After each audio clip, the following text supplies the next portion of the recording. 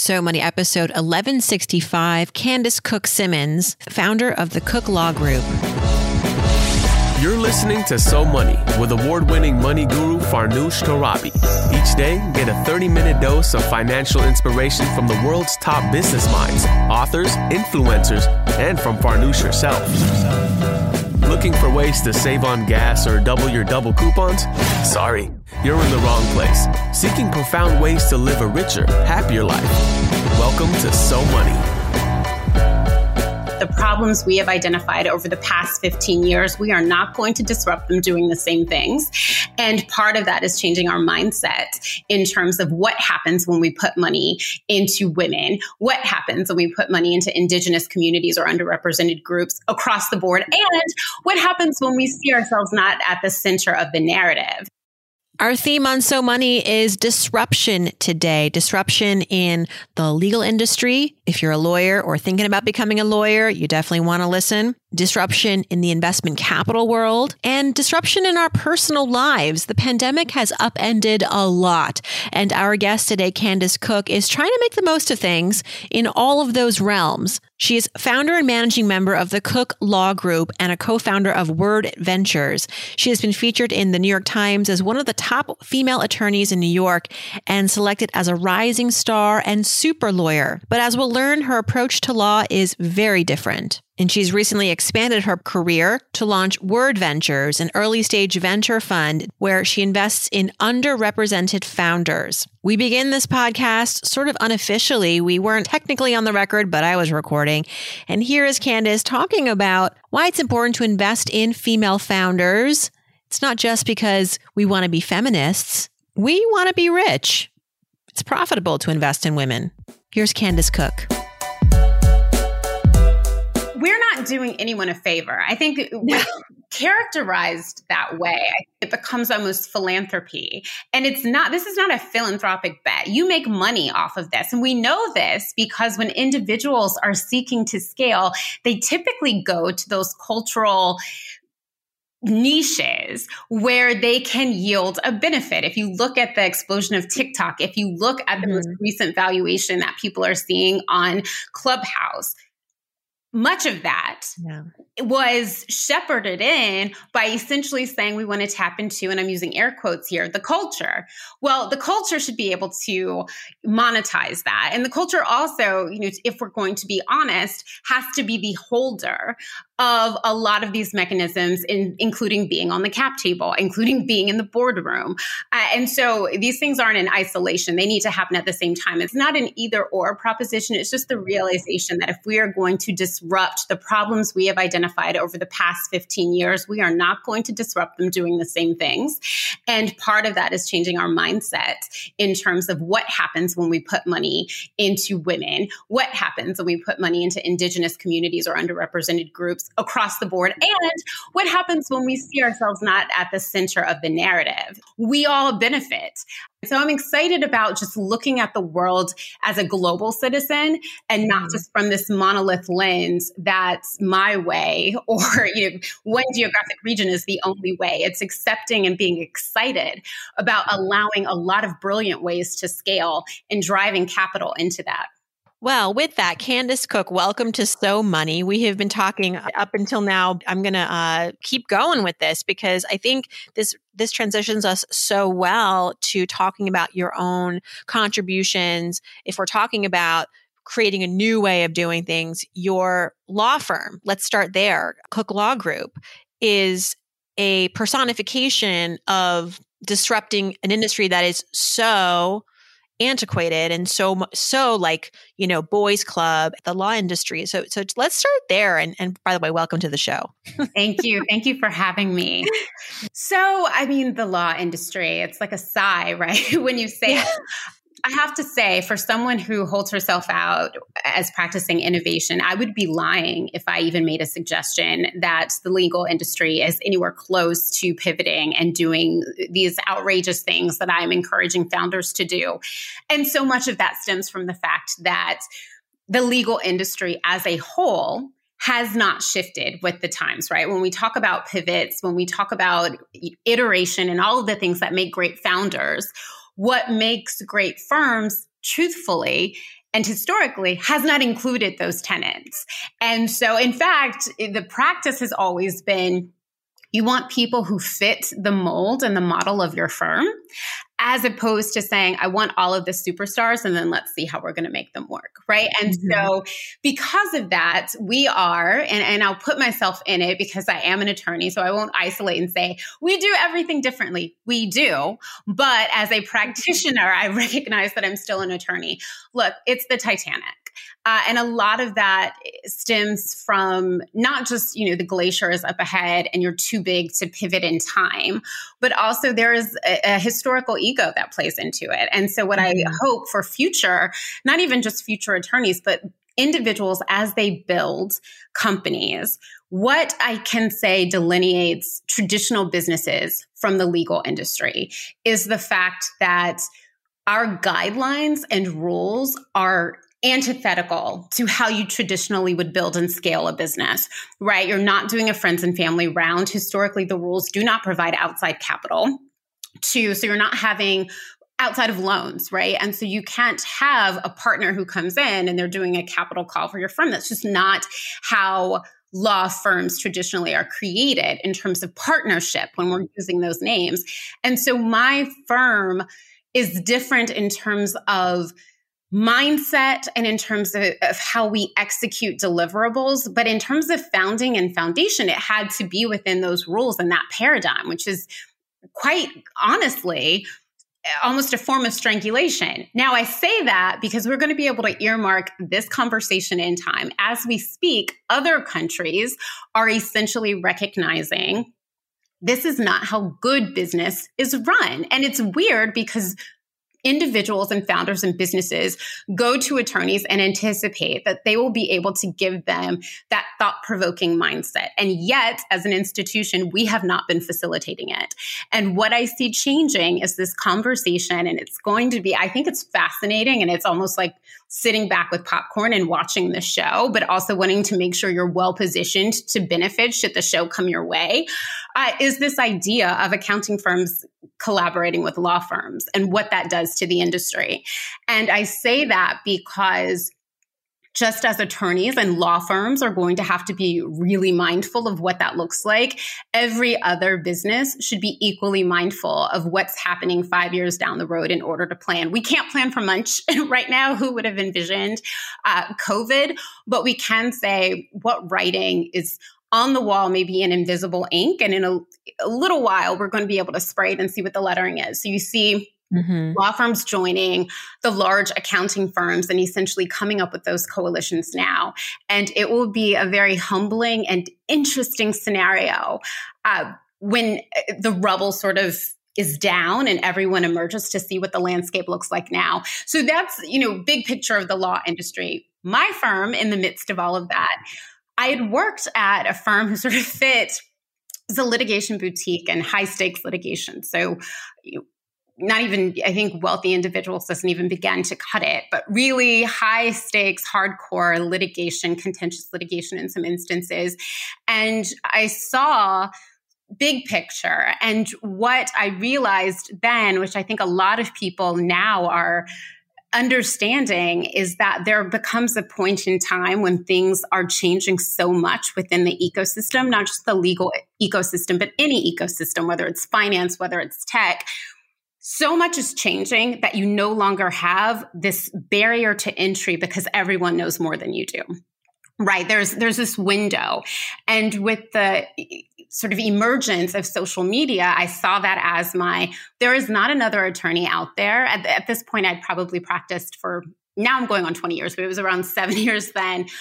And people were asking me for my thoughts, and I was writing pieces on it. And I realized, whereas there will always be someone who is significantly wiser and just has more background in terms of litigation, in terms of business strategy and how this landscape is going to work, you're not going to know more than I do because it's brand spanking new. If you're putting yourself out there, you're lying if you say I'm an expert in XYZ. And so I took that as the moment to say, let's go ahead and dive in. And so that was really when, there was more to it. I took a sabbatical. I studied business. I went to the West Coast to sort of do this brain dump through a business program at Stanford to learn the things I hadn't learned. But when I came back and decided to start the firm, it was based off of this entrepreneurial spirit and an idea that it's not being done yet. And I truthfully kind of waited to see if someone else going to do it. I'll just go work for them. It's just, it will be so much easier. I don't want to run my own firm.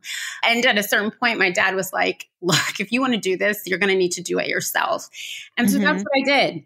And it being there for your clients in a way that traditional law firms just aren't. And that is being part of their strategy, really being a partner as opposed to just someone who's charging them by the hour. And speaking of, you don't charge by the hour. It's a much different fee structure. And so what is so great about this, in addition to obviously the approach, is the increased accessibility then of wise attorney and partnerships like yours to the average business owner or the business owner that may not have the deep pockets yet to get the support that they need, because we know so often, unfortunately, legal troubles, legal expenses are what drive businesses out of business. Absolutely. And most of those legal issues are predicated off of, I won't say bad decisions, but poorly informed decisions during a different point in time before the lawyer was brought in. So it's really starting a business, if everyone's honest, and I think so much of both the legal landscape and the business landscape, we attempt to hide the reality that this is really a case when you're really building a business, you are laying the track, as Shonda Rhimes says, while the train is coming, and we love and applaud it when everything goes well. But the second things don't go well, there's a lot of hindsight's 2020 and a lot of shaming and a huge contingent of, but why didn't they do X, Y, Z? Well, the truth is when we encourage move fast and break things, but we also don't have a strategic partner to come in and allow us to at least make an informed decision without feeling like getting prudent advice will bankrupt our business because our lawyer is going to cost us X, Y, Z. Right. Then there's this gap here. And you've seen there are firms who, particularly those who are passionate about tech, who will suggest or who will say, look, we have an entrepreneur program. And then as those companies scale, that's when they start charging. And I think that's fantastic. I think, there's nothing wrong with that. What businesses don't also recognize is that within private practice structure, the incentive partners, equity partners, at least, if everyone's honest, when they're looking at your billable hours, they anticipate that you're billing and you're billing for clients who are paying. So even if you are really passionate about these particular clients or whatever the case may be, we haven't incentivized creating a structure where lawyers who are seeking to ascend in their particular practice areas at their respective firms aren't in some way penalized internally. You may never hear about it, but they know it when it's time for them to be assessed for partner. That, this is fantastic that they love you, but quite frankly, unless they're about to hire you to be their GC, you haven't pulled in enough revenue from your other clients. And so there's this push-pull, not to mention the fact I was always of the mindset that paying for someone to be inefficient just did not make a lot of sense. So it's okay if a letter, takes X long to make. But this whole idea that I pay more because you get to be slower just seemed bizarre to me. And so that was never a model that I thought was sustainable long term. It has been. It's been how the legal industry has been able to thrive. But that wasn't the metric by which I wanted, people who work with me to be measured by. I want to see what's the outcome of the work. We know what it costs to do it. We know the time allocated to it when it's done well and efficiently, but still the time that it takes. How much is that? And let's create subscription models so that people can get what they need and they feel comfortable doing it. But let's also create a strategy partnership. No, you're right. There is something very compromised about paying for, as you described, the inefficiencies of a lawyer who is benefiting from taking his or her time financially. Meanwhile, you're trying to run a business and save money. What would you say are maybe the one or two top blind spots that new entrepreneurs tend to have when building their business? And I know that you love to work with entrepreneurs around things like intellectual property, business strategy. So maybe to those ends, what are some things that you're seeing, especially these days? The formation of the business. I feel that people are so quick, and I appreciate the cost, the cost of actually getting assistance, but they will create businesses and leave loopholes. They may go on insert law portal for computerized application, business formation. And then you'll find that when they're doing these contracts, they'll say they're a business in good standing, but they never completed the publishing requirement that's required out of New York because I don't want to use a business name, but they used XZoom or whatever, wherever they used, right? And so they didn't do additional things that they needed to have done to finalize the process. So I think it's really important to cross T's and dot I's when it comes to the business formation and to also pick the right formation. There are people who start creating their business and they know that they want an infusion of capital and they hear terms that sound like what they want, but then they don't recognize that there are risks associated. Well, one, if you have the wrong structure in the very beginning, then sophisticated investors will come in and yes, they'll give you money and I'm glossing over how hard it can be to get institutional capital, but let's just say all things considered, you've got someone who's interested in investing in the business. They look, and if the formation isn't correct, you can fix it, but it can be costly to fix it.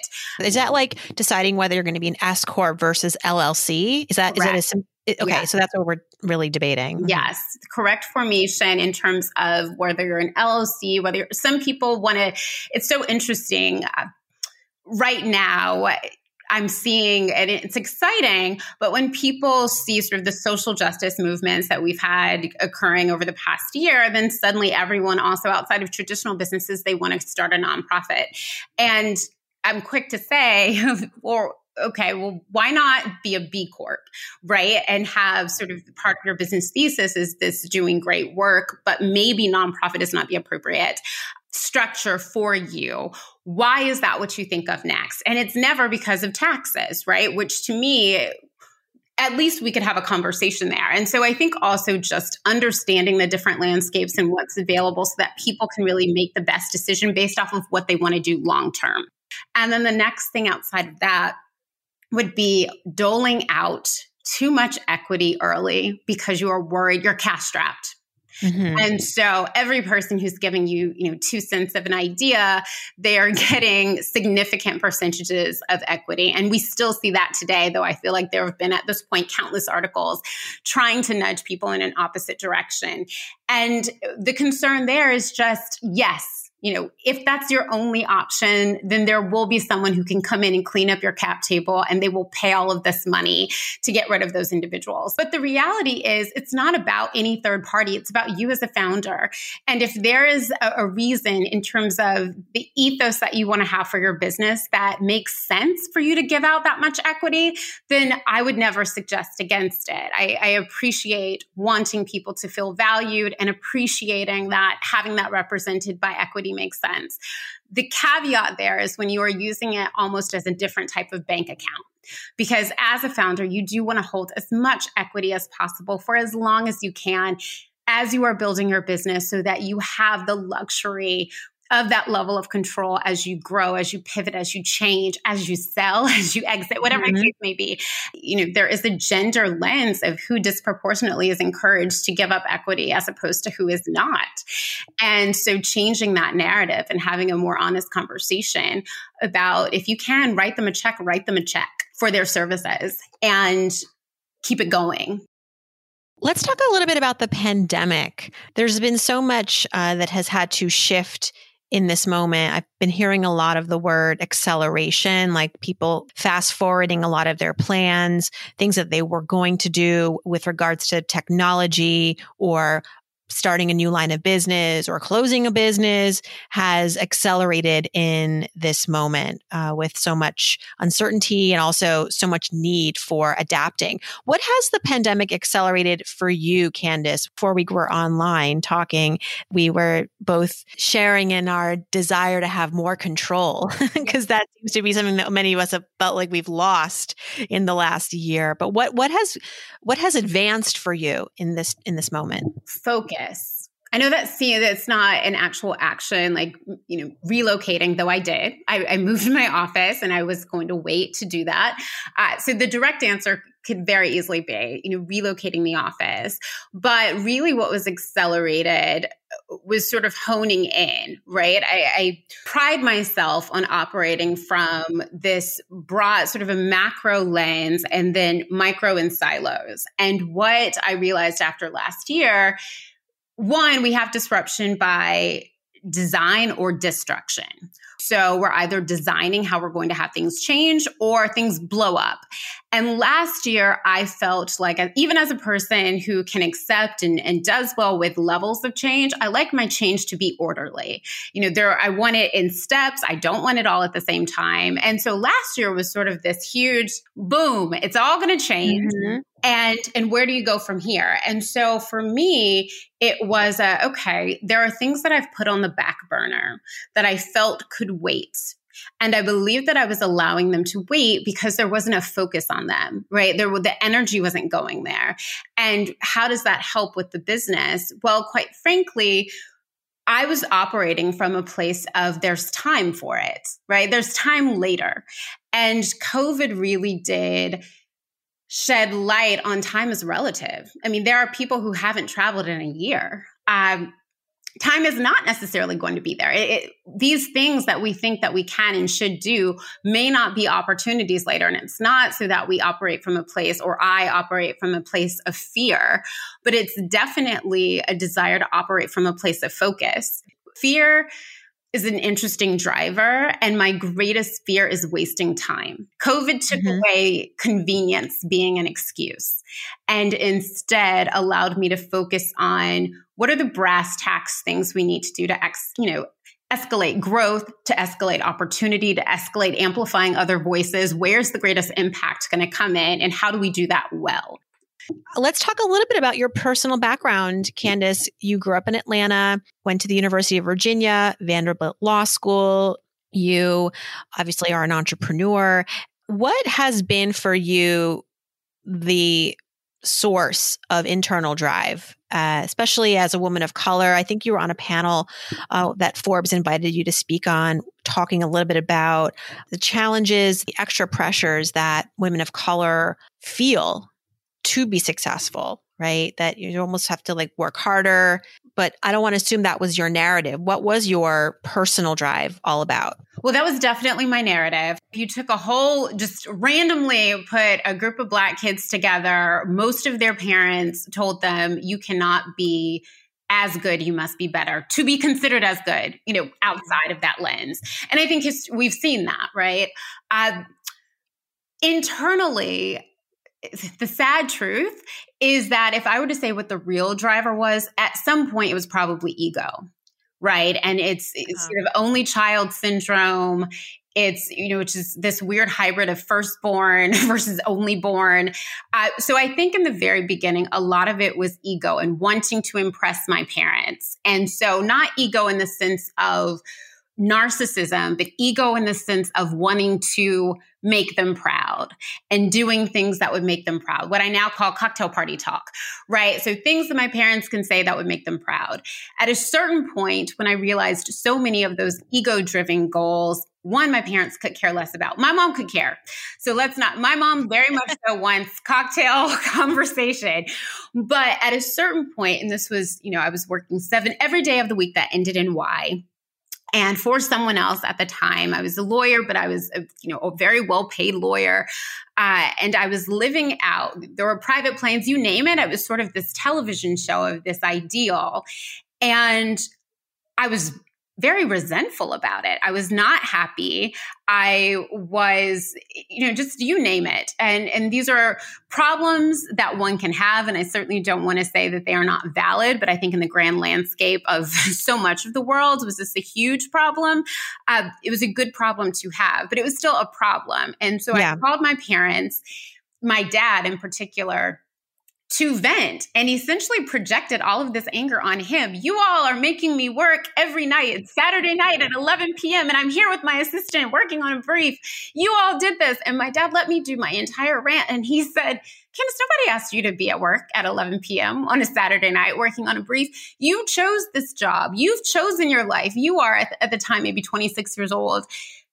These were your choices. And if you have decided that these choices do not bring you joy, do not assume and project that you need to do something to make us proud. We've been proud. There's nothing more you can do that will, change this barometer of pride with us. Do what, I need to be self-sufficient, right? So he certainly wasn't like, do what brings you joy and bliss and come live here. No. You are a self-sufficient adult. You need to figure out how you can have a career that is bringing you joy, but that is not going to be something we're assuming blame for. Take a moment and figure this out. And he said it from a place of love, but I kind of looked, snot-nosed, wiping my nose, looking around in my office at night, corner office. I mean, it's really like you're living this dream. And then at a certain point, you have to say, whose dream is this? Like, who did I allow to? Whose movie am I in? Whose movie am I in? And while I appreciate the starring role, I have to say, I was not cast properly. Yeah. And so with that was truthfully when I made the decision to move to New York. And I did that because I wanted to this is where I wanted to live. There were so many things. And the first step was just to get the geography right. And so it stopped being ego at that point, and it became sort of exposure and expansion. And what I mean by that is there were so many people when I would go back and do talks, I realized that they were living in a beautiful way, right? So not in my parents living through me, because they actually had, great careers of their own. So they weren't, but I was seeing how my success was giving other people I wasn't necessarily close to, but it was giving them hope and a visual of what was possible. And I thought that was a tremendous responsibility. And the more I was able to do and could do well, the more, I don't want to be the only person in the room, right? I want people to understand that there's an entire community of brilliant human beings, whether they're women, whether they're underrepresented individuals, whether more specifically they're Black women. I don't ever want to be the reason someone does not get an opportunity, right? I wanted to make sure. And so that's a weird pressure, because I could be doing the same thing Adam is doing. And Adam will never discount, Adam being sort of a name to represent a Caucasian male. Mm-hmm. There are many of them in my life. Yes. Adam will never make it so that other Caucasian men don't have opportunities, right? Josh will still have an opportunity, but one mess up of Candace, and suddenly every other, Black woman in particular or women in particular who comes through the door won't necessarily get the lens, or they will have to work quadruple as hard because for whatever reason, Candace, as representing all the Black women, left this negative impact. And I never wanted that to be the case. I wanted to be the reason that other people had opportunities. I wanted to be can we find another one of her so that the gates can flow open. And that's what's driving me now. Yeah. Oh, I so relate to that. And I think that it's a narrative that shows up for a lot of times children of immigrants, really descendants of any groups that have been marginalized or underrepresented, where, not the Adams and the Joshes of the world. To your point that it's, there is something to be said about us not taking things like college and the opportunity to go to grad school and the opportunity to get a job and the opportunity to get a paycheck for granted. But I think that it's also important to teach and remind ourselves that we should never get complacent to say, oh, well, I'm just happy to be here. Right. I'm happy to just even have the opportunity. No, you are entitled to go for it. And Candace, you are a living, breathing representation of that, going for it every single day.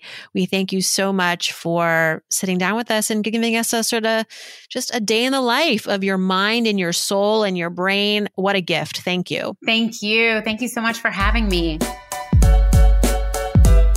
To learn more or to get in touch with Candace, you can visit SoMoneyPodcast.com. We've got all the links. Thanks so much for tuning in, everybody. On Friday, we've got another episode of Ask Farnoosh. Send me in your questions. You can hit me up on Instagram or email me, farnoosh@SoMoneyPodcast.com. Or thirdly, go to the website, So Money Podcast, and click on Ask Farnoosh. Thanks for tuning in, and I hope your day is so money.